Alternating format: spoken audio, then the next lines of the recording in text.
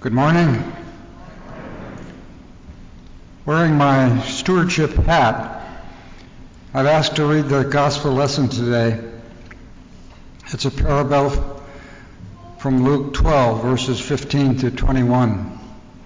You can find it in the New Testament section of the Pew Bible on page 74.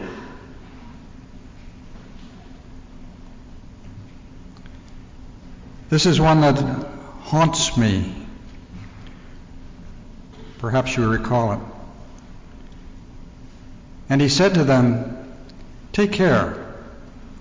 Be on your guard against all kinds of greed, for one's life does not consist in the abundance of possessions."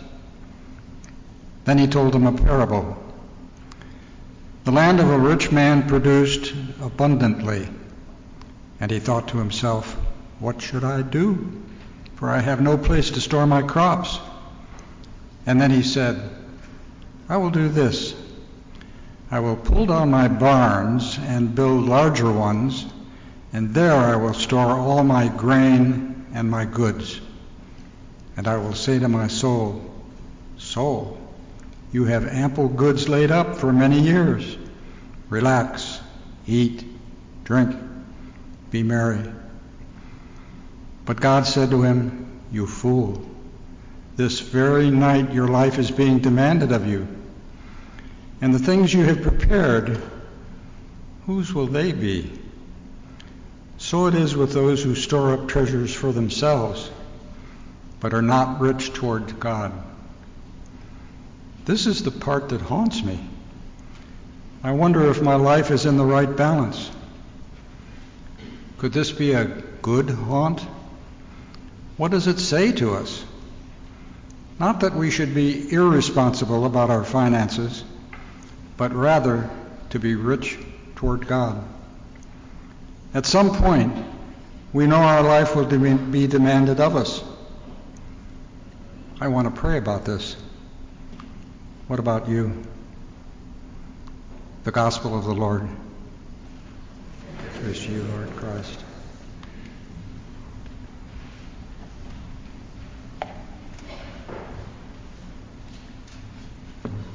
Let us pray.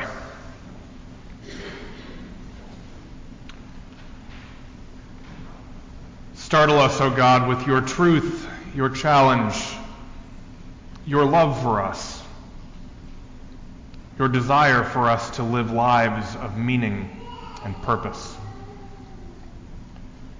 And may the words of my mouth and the meditations of all of our hearts, may they be acceptable in your sight. For you, O Lord, are our rock and our Redeemer. Amen.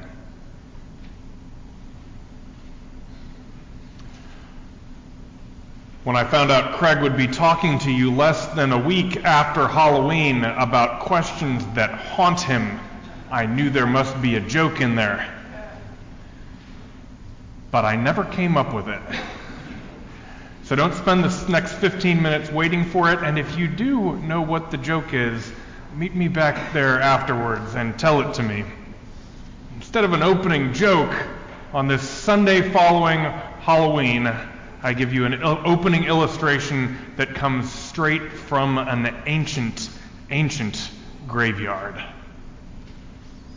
In the 1960s, an anthropologist exploring a cave in northern Iraq came across the graves of several Neanderthal men, tombs believed to be nearly 50,000 years old, and among the oldest human burial sites ever found. Near the remains were discovered pollen grains from grape hyacinth, hollyhocks, and thistles, silent testimony that flowers had once been placed next to the bodies. Thousands of miles away at Sungir, which is near Moscow, was found a cluster of Cro-Magnon graves, 30 millennia old, in which lie what remains of what appears to be a family. Draped around the bones of the man are necklaces strung with hundreds of painstakingly carved ivory beads, and nearby are tools carved from mammoth bones. The woman's skull is placed on top of the man's grave, and next to the man and the woman are the remains of 2 children. They are buried head to head, and around them are scattered more than 10,000 beads of ivory, several reeds, rings, and bracelets, a collection of spears and daggers, the teeth of a fox. Theologian Tom Long says, "Human death has never been simply a fact. It has always been a mysterious ocean, summoning those left standing on the shore to stammer out convictions about life and to wonder what lies over the horizon." Humans have always stood in awe of death and what comes after it. And as far back as we have been able to go, we see people trying to figure out ways to recognize the passage from life to death to life eternal, to honor it, and to know what it means to have lived well. So if our wise friend Craig is haunted by Jesus' words in the Gospel of Luke, if it makes him stop and think when reading that this very night your life may be demanded of you, well, Craig is certainly not alone. Death is universally true and impossible to avoid. Death may come at any time. It is the great equalizer. It comes from places we expect, following a long struggle with illness or from natural causes. And it comes from places we do not expect and should never accept. The realities of hunger and war. And as it did this past week in the horrifying shooting of a people at worship. Part of being human is the struggle to make sense of death, to know how to grieve, and to carry each other. Today is All Saints Sunday here at Knox Church, always recognized on the first Sunday in November. All Saints Sunday is a Christian tradition that goes back to the Middle Ages. It's sort of a community-wide funeral. Presbyterians believe that all of us who live and die in the faith are God's saints. So we remember all of the members of our church who have died in the year that is past, and all of those who have passed through life and remind us of God's love. Later in the service, we will remember them in prayer by name, and I invite you to remember loved ones you have lost. There's a wide range of experiences right in this room when it comes to funerals. Some of you may not have been into a funeral in a long time. The experience may sound sad or unpleasant but necessary, or maybe just unfamiliar. There are others in this room who attend funerals all the time. You are of an age when friends pass away regularly, sometimes one right after another, and the experience of attending funerals is far too familiar. You wish it was not such a big part of your life.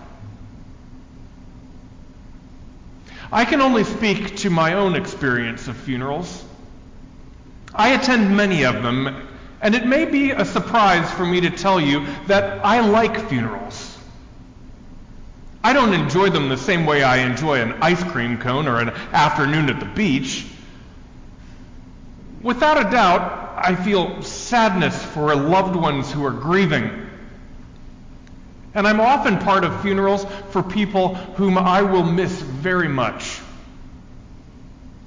And I can say without question that funerals are one of the richest aspects of my call to ministry. I am blessed by the conversations that are part of preparing a family for a funeral, conversations that are sacred and that are often difficult. I'm humbled to be brought into those conversations in ways that are quite intimate, even with people I do not know very well. And I am blessed by the experience of the funeral service itself. The chance to hear people pray for and remember a person they have lost. In hearing those testimonies, I always leave the service again asking questions about my own life, my priorities, how I am using the gifts God has given me. I wonder about balance. I am haunted. I believe this is good.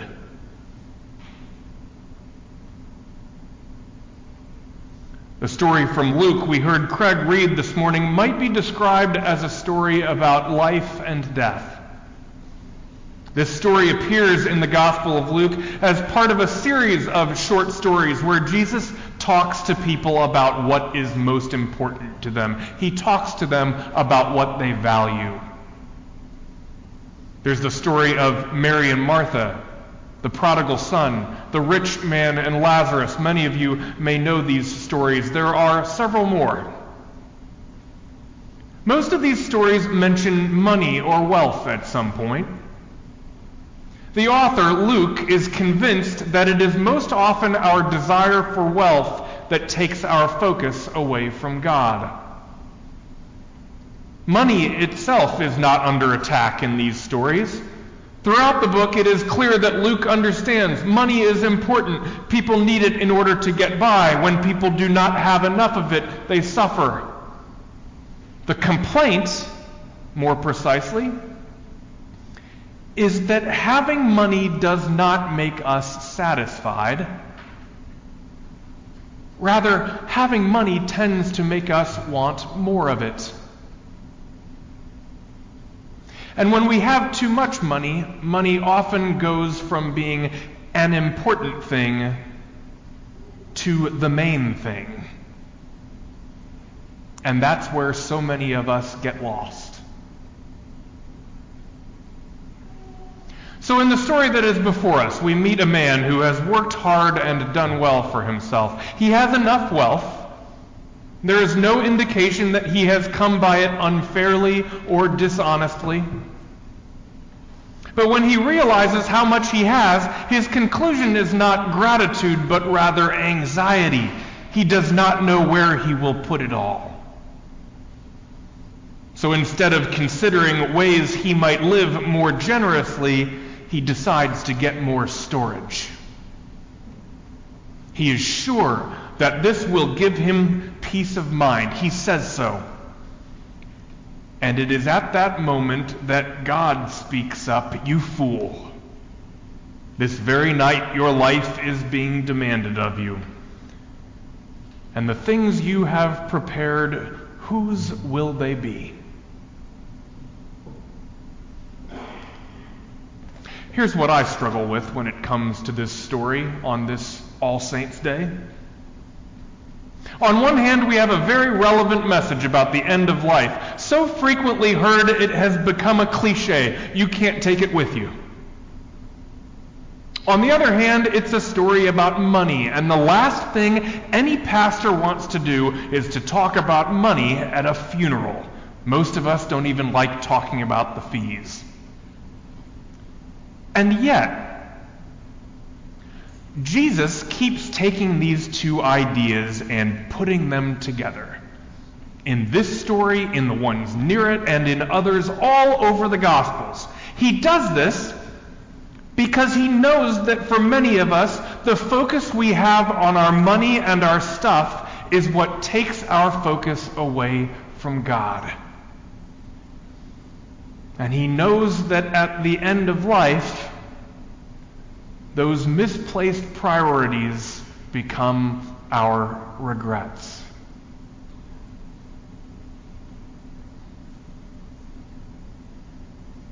This is why I so valued what Craig had to say about his relationship with this Bible story we read today. Craig used two words that I thought were so valuable in thinking about this story. One word is balance. He said that he wonders if he has achieved the right balance in his own life. Balance between financial security and generosity. The Bible story is no doubt about balance, for at no point does Jesus indicate that there should be no barns at all. And no doubt most of us will continue to want some sense of financial security. And we will want to be able to pass on something to our loved ones. Balance. And the second word was haunted. Craig has shared with you that the story haunts him, that he has thought about it repeatedly over the course of a life. Those two words, balance and haunted, those were the words he wanted to tell you. And he didn't tell you a whole lot else. Sometimes the best teaching comes not from saying a lot, but from the things that we do not say. Good teaching asks good questions, rather than telling people what to think. Craig didn't tell you what you should think about this story. He just told you that he thinks about it, and has for a long time. Jesus does the same sort of thing in the story itself. Did you notice there's no direct instruction given, no prescription of what the man should do with his barns? Just a reminder of what we all know. You can't take it with you. And a question. The things you have prepared, whose will they be? Maybe these questions will haunt you.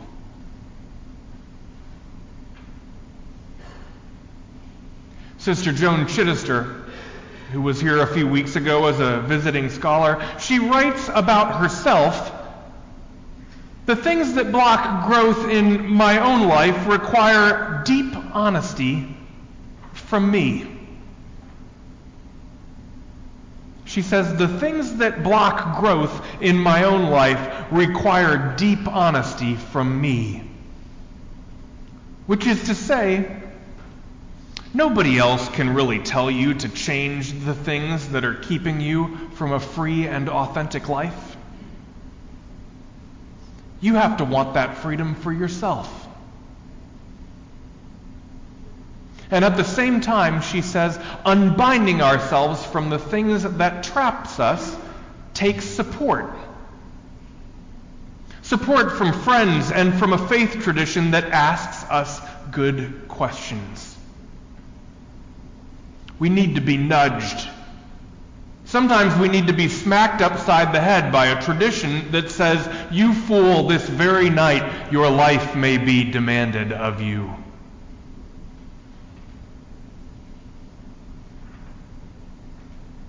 I would add only this. In this thing called faith, it is not bad for a question to haunt you. It is not bad to struggle with questions of balance in your life. There is nothing wrong with looking at the things you have prepared in life and being haunted by the question, whose will they be?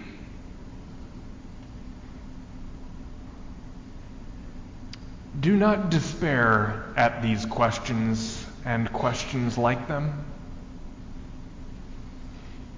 They are the raw material by which God crafts meaningful lives.